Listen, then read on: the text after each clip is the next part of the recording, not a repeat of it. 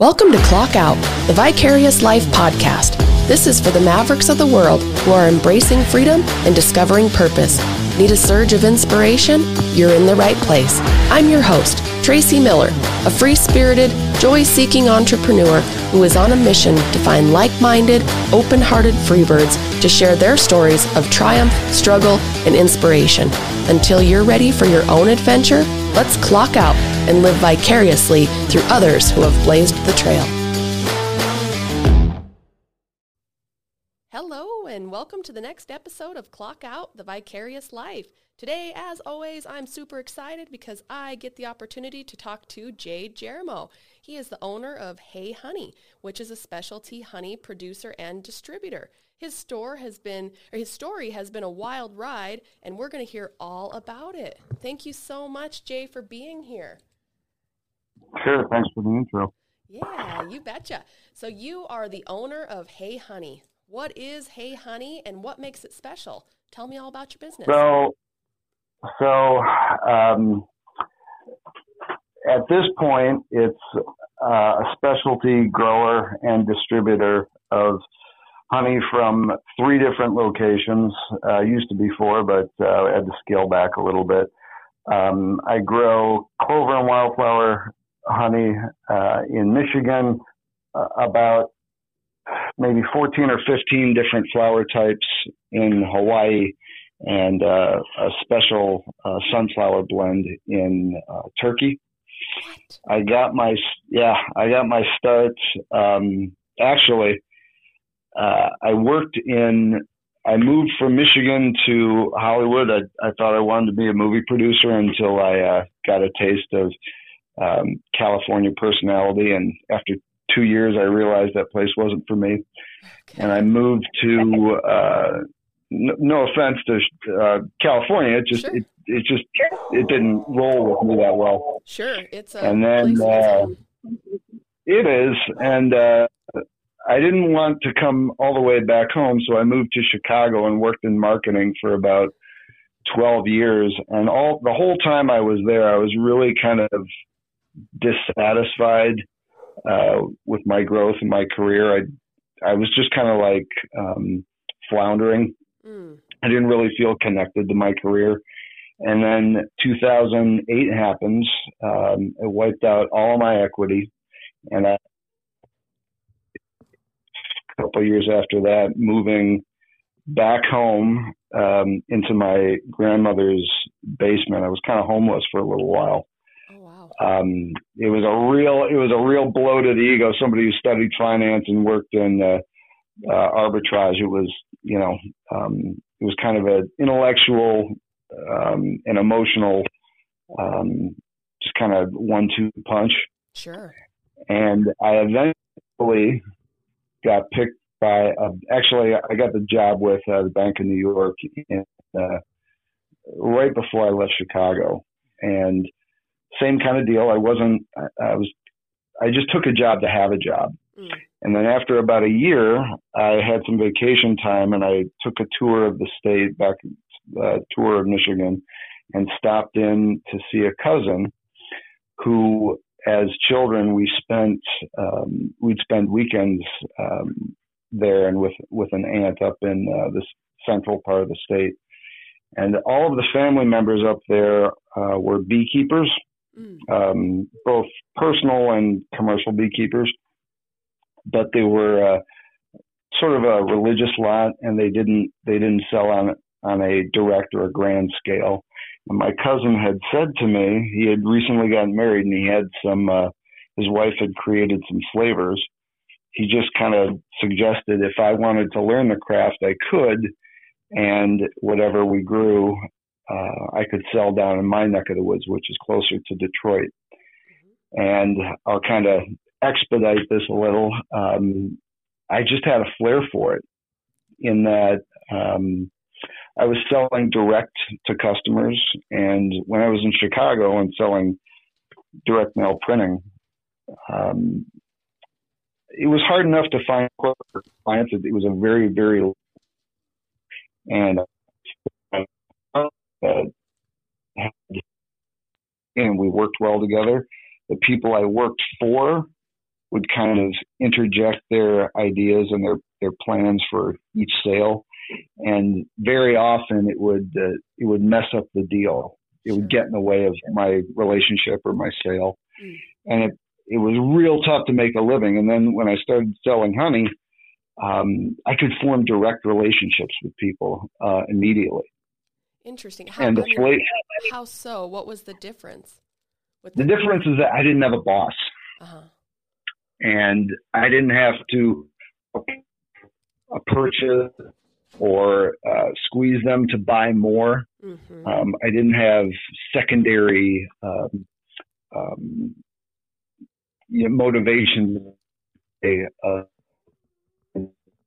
just person, and if they were interested in what I had, they purchase it. If they wouldn't, they move on, find somebody else.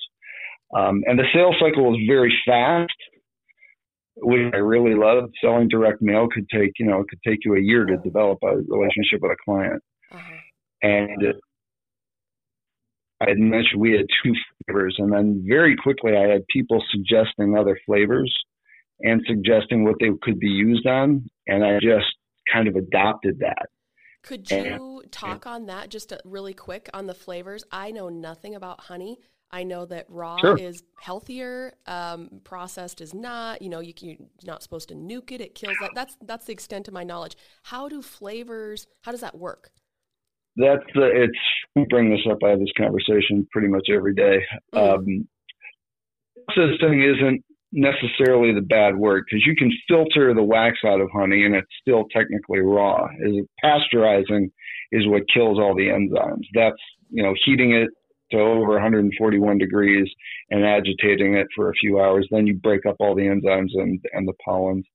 But steeping different fruits into it at a low temperature, it takes on the flavor of that fruit. And I've kind of developed my own methodology on how to do that, because each fruit, the process and the recipe is a little different. But within a matter of about, a year and a half, 2 flavors grew into 20.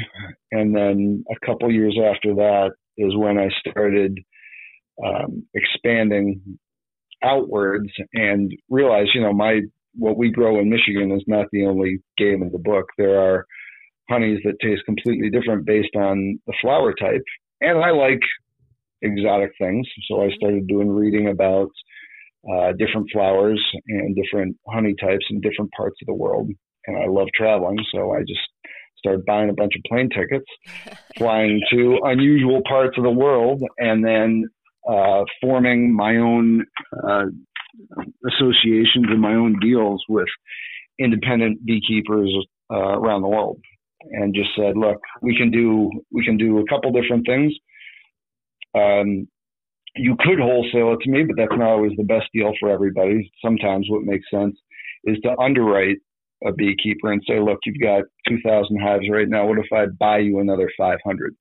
And you can use them however you want, but I'd like to pick the sites where you put them, like what type of flowers you raise honey with. As long as you have access to them. So go ahead. The flowers that the bees are consuming, I guess that's probably not the right word. That is what's causing a different flavor as well. Totally separate. Interesting. Yeah. So I've got I just sell off of the table.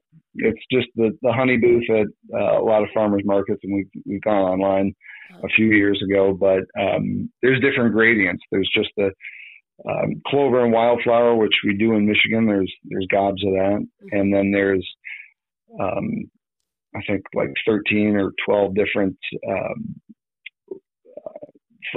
fruits that we steep into that.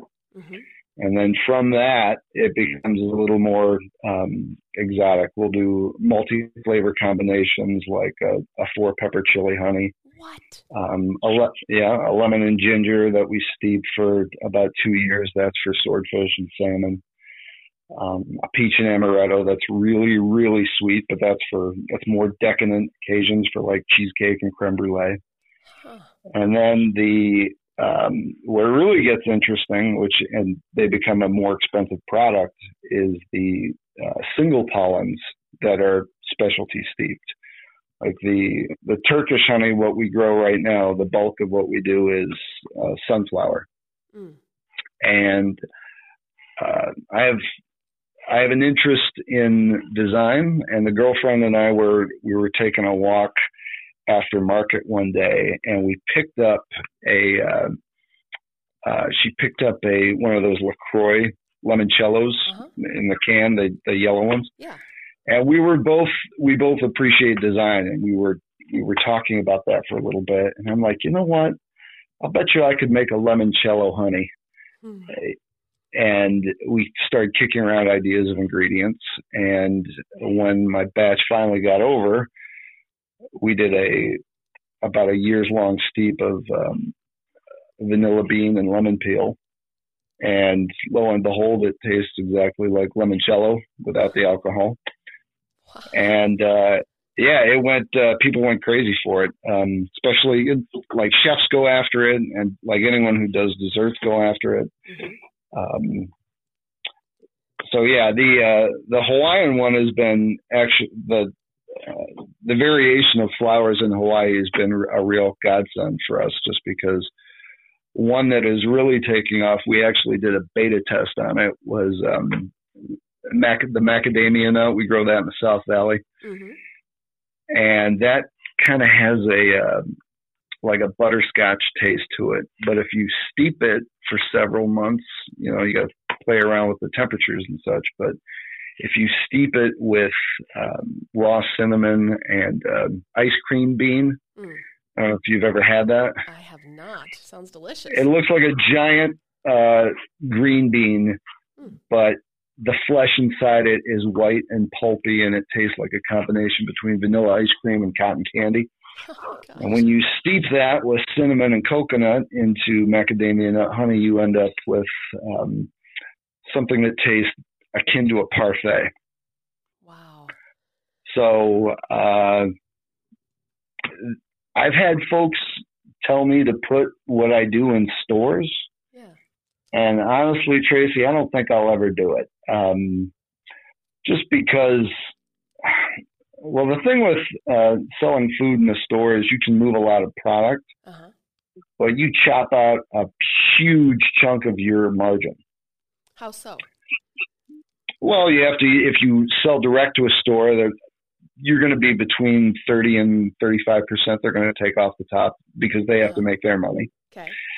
But if you're going to go into a larger, like a block of stores, like you're out west. I don't know if the grocery stores. Safeway what's a big chain of? One. Okay, yeah, we like Safeway. They have that in California too. If you were going to sell into a Safeway, you'd have to work with one of their distributors. They're not actually growers. They're people who just buy up big blocks of food and food products and put it in all those stores. Okay. So you can count on letting go of 50% of your margin. Okay. And honey is a premium item. At least that's the way I look at it.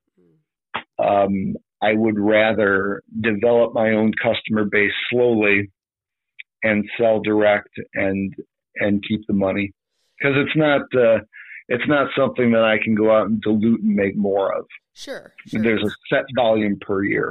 Right. So I'm sorry if I run out the mouth. That's the overall scope of the growth of the company.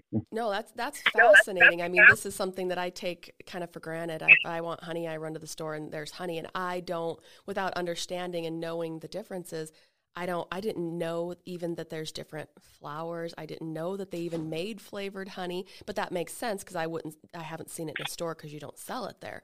So you said chefs, you said people that are, baking, making desserts. What are other types of clients, customers of yours that have this interest to buy directly?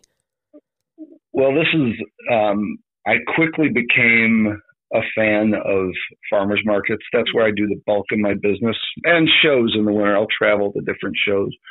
And you'll get all manner of people. You'll get a cross section of everybody. Mm-hmm. I can bump into chefs, but a lot of, I'll get anywhere from housewives to people who experiment, all types of people. Mm-hmm. I couldn't even classify them. I meet so many different types.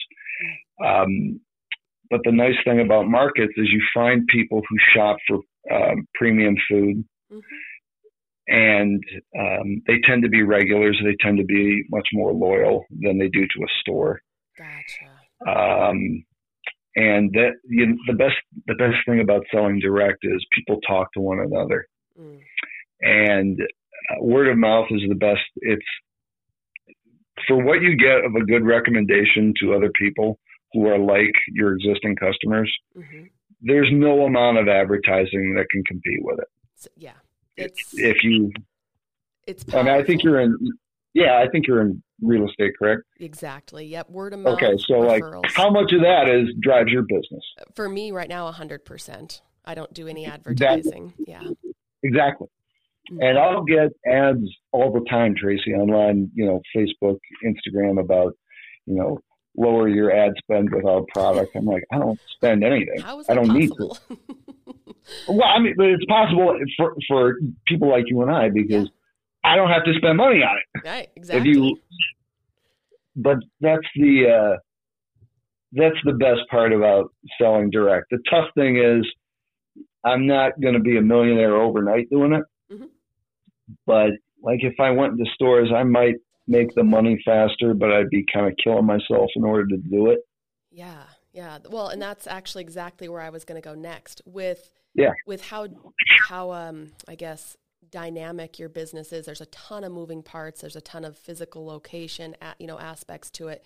What's your time investment into work time? I guess we'll say a weekly or a monthly, whatever it's easier to break it down into. That's a really good question. The first 10, 11 years of it, it was really kind of breakneck from May or even mid-April to Christmas, because I do anywhere from 6 to 7 markets a week. And I was doing all of the bottling component myself and the flavoring component, labeling, all of that on my own. So pretty much there was one day that I wasn't at a market. That day was spent bottling for everything that I had coming up that week and labeling it. And if I ran out of labels, I had to order more and then cut them. And so it was pretty much every day. And now I'm because I have crews that work for me that do my extraction and my splits and my stacks and all. I don't have the back to do. That's kind of a young man's game, to lift all that stuff and move all those hives around. But now I'm kind of at a point where I can pay a bottler to do that, because the bottling is the most tedious portion. Okay. I mean, it'll take me anywhere from 2 to 10 hours to do something for a week, depending on how depleted I am. And by the time I get home, like I'm 47. Like I can feel it in my knees and my thighs and my hips. And I know that I'll get some years back if I take that section out of it. For sure. Yeah. But long way around. In the summer, I'll do a market. You'll be looking at 3, maybe 5 hours at the market, depending. Some of them go for 8 hours, and then transit to and from. So, it can be a full day. It's just not a 9 to 5 full day. Okay. But the selling is the easiest portion of it. If I take I hesitate to even call it work, because I just, I say ridiculous things, and I make people laugh. And if they get offended or if they get turned off by my directness, I just chalk it up to, they weren't a customer of mine anyway. Sure. It's like you have to kind of be in the mental club to buy from me. Okay. I like that. If you are, great. And we'll get along. And like, that's how relationships are formed. And that's how you build depth in your life. And the people who are, a little more gruff and they just ask about price, I don't want those customers. Yeah.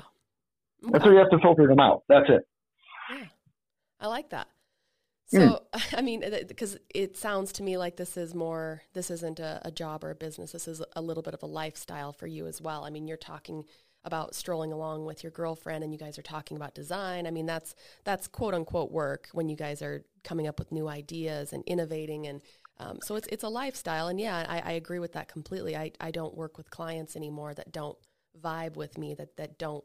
Yeah, I'm open to meeting anybody and everybody, but if I get somebody that we just don't click, it's like, yeah, I don't want to spend my time with you. It's the same as you. You don't want to hang out at a local farmer's market with somebody that you just don't click with. And the money, it doesn't sound like you've made two comments in this that basically have told me that money isn't your motivating factor, because you said, yep, I'm not going to become a millionaire overnight.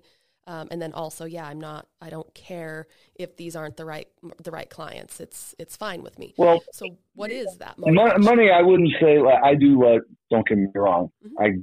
I love being in business, and I have made more money by far doing this than I have working for an investment bank or selling print, any of it. This has been financially the best job I've ever had. Sure. Without a doubt. But you cross a certain threshold where you're like, I want to enjoy my day to day. Yes. And I think that you can probably agree that yes, our work days they're not what they were back in the 70s and 80s. They're totally different. And that the logic, if you're just going to talk about the customer isn't always right. Like, people you want to work with people that you enjoy working with. Yeah. And I'll give an example. I'll have somebody come up and, if they try the product and it's not for them and they say something, disparaging, I'm like, all right, well, it cost me a sample toothpick to figure out I don't need this person around. Sure. And then that quote unquote difficult portion of your day is over.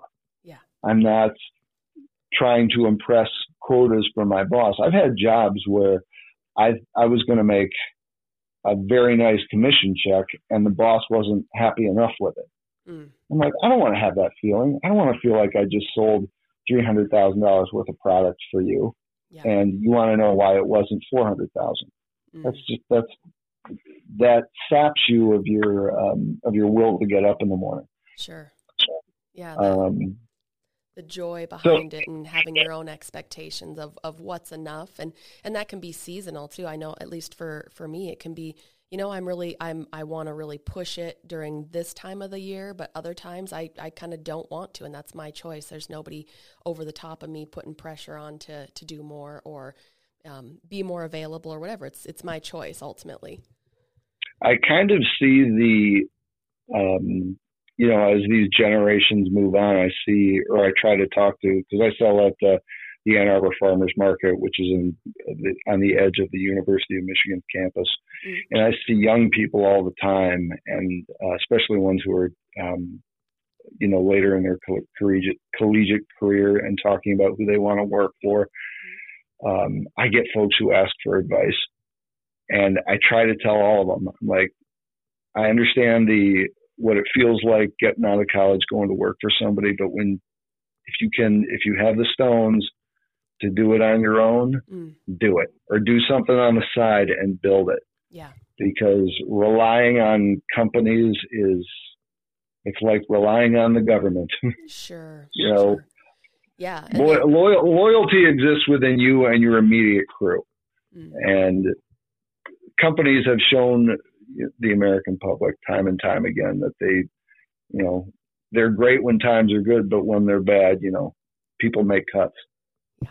So build your own future. I'm a big proponent of that. Yeah. And it may take time.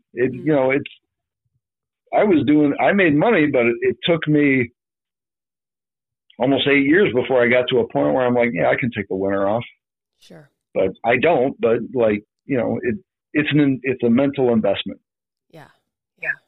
And with that being said, because you said you don't take the winters off yet, but do you have a plan to get there, like a time frame with age or at a certain volume amount or anything? Do you have goals for stepping back or scaling?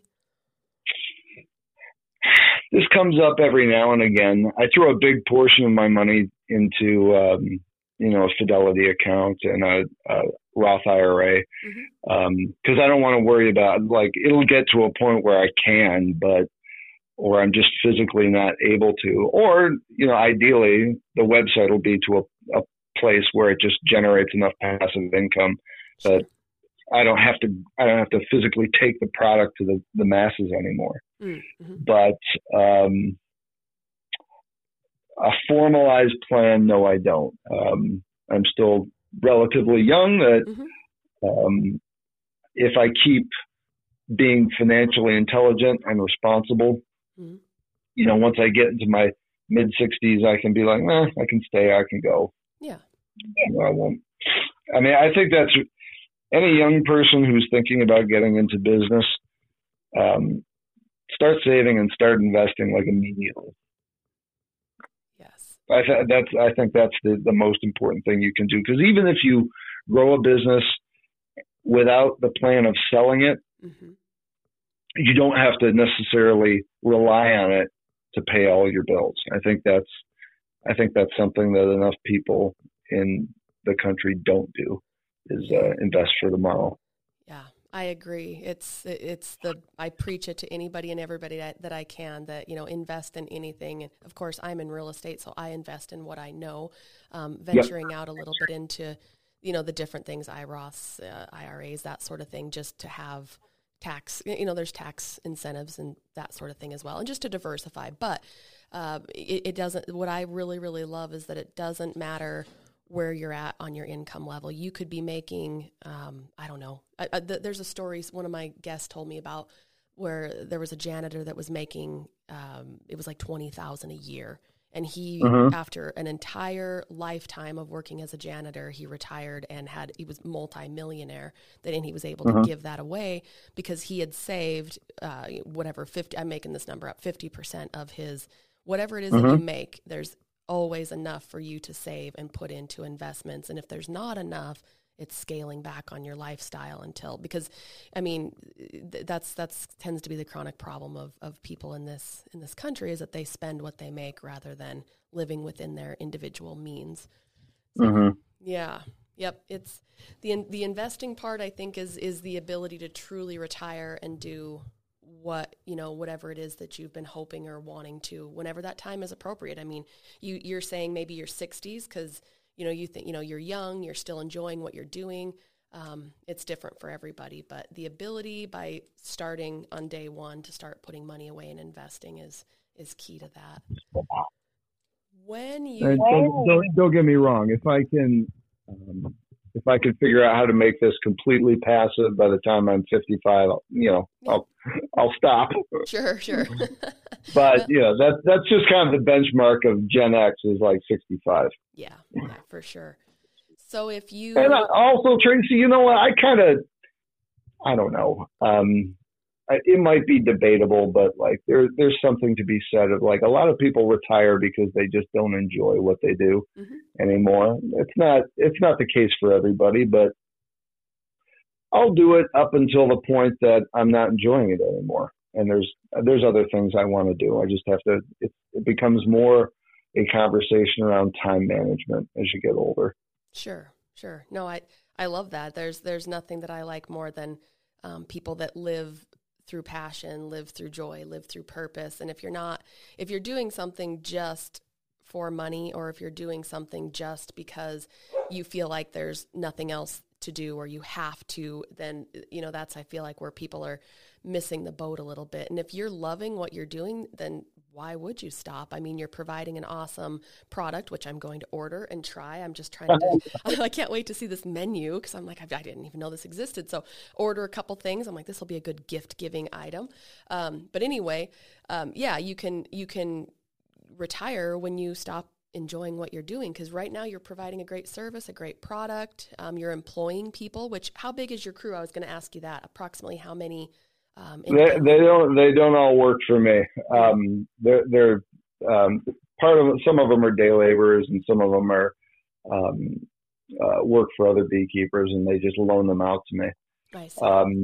But like 3 in Michigan, 2 in Hawaii, and like 4 in Turkey. I see. Okay. And Turkey, speaking of Turkey, the earthquake over there, is it anywhere in your area No, we're about 1,000 miles away from there. Yeah. Actually, the hives are even further away. The earthquake was more in the center of the country. I reached out to my manager over there, and he's okay. But yeah. No, he said there is a lot of devastation. It's all over the news over there. Yeah, it's tragic. But, it's horrible. I don't mean to sound callous, but it's part of it's just part of life. It's like things blow up in your face all the time, or when you're least expecting it. Yep. Blow up in your face, crumble under your feet. It happens. It's life. Yeah, and you just gotta have. I think it's more a question to mindset. Like, how do you, get your head wrapped around a situation, and how do you work around it? Yeah. Because that's a great thing. I mean, like if you let adversity, kick you in the stomach and you just stay aching about it, you're not going to be able to move forward. You have to be able to think your way out of an issue. Sure. And that just becomes, you get that with age. Very, very few things are going to stop you forever. Right. Yeah. There's lessons to be learned, and most of them come through pain and suffering for sure. You get stronger, you get more resilient, you learn great adaptation. Yeah, that's the beauty of life, and the part of aging that I think we all don't appreciate as much. We don't appreciate aging because we just think of our physical bodies and don't put enough attention on the wisdom that comes with aging. Okay, I would be retired if I had the brain I have now when I was 21. Sure. Yeah, but telling those that you come in contact and teaching them the way is mighty kind of you, because you'll be passing that brain and that knowledge on to those others to do it a little bit differently and maybe be a little further. Keep your fingers crossed that they're listening, but yeah, I agree. Yeah, absolutely. So when you get there, I guess, when you get to the time of having, time to do anything and everything, although it sounds like you still do that anyway, what are your hobbies? What do you like to do? Do you still travel? Where do you go? What takes up your time? That's kind of the nice thing about having sites in exotic locations, in that any vacation / work trip I do, it's tax deductible. Yep. But like in the summer, I'm really pinched for time, but I have a friend out. He's not out. You're in Montana, yep. Correct? Uh-huh. Yeah. I've been skiing since I was 4, and I got a buddy of mine actually who I met at the market. There's a dentist out in Colorado. Oh. I go out every year and we ski together for about 4 days. I don't ski as much as I'd like to, but it's in Michigan, and it's a hold on one sec here. Oh, you're fine. It's a phone calls. Yeah, no, so it's scam calls. Yeah. And Michigan isn't.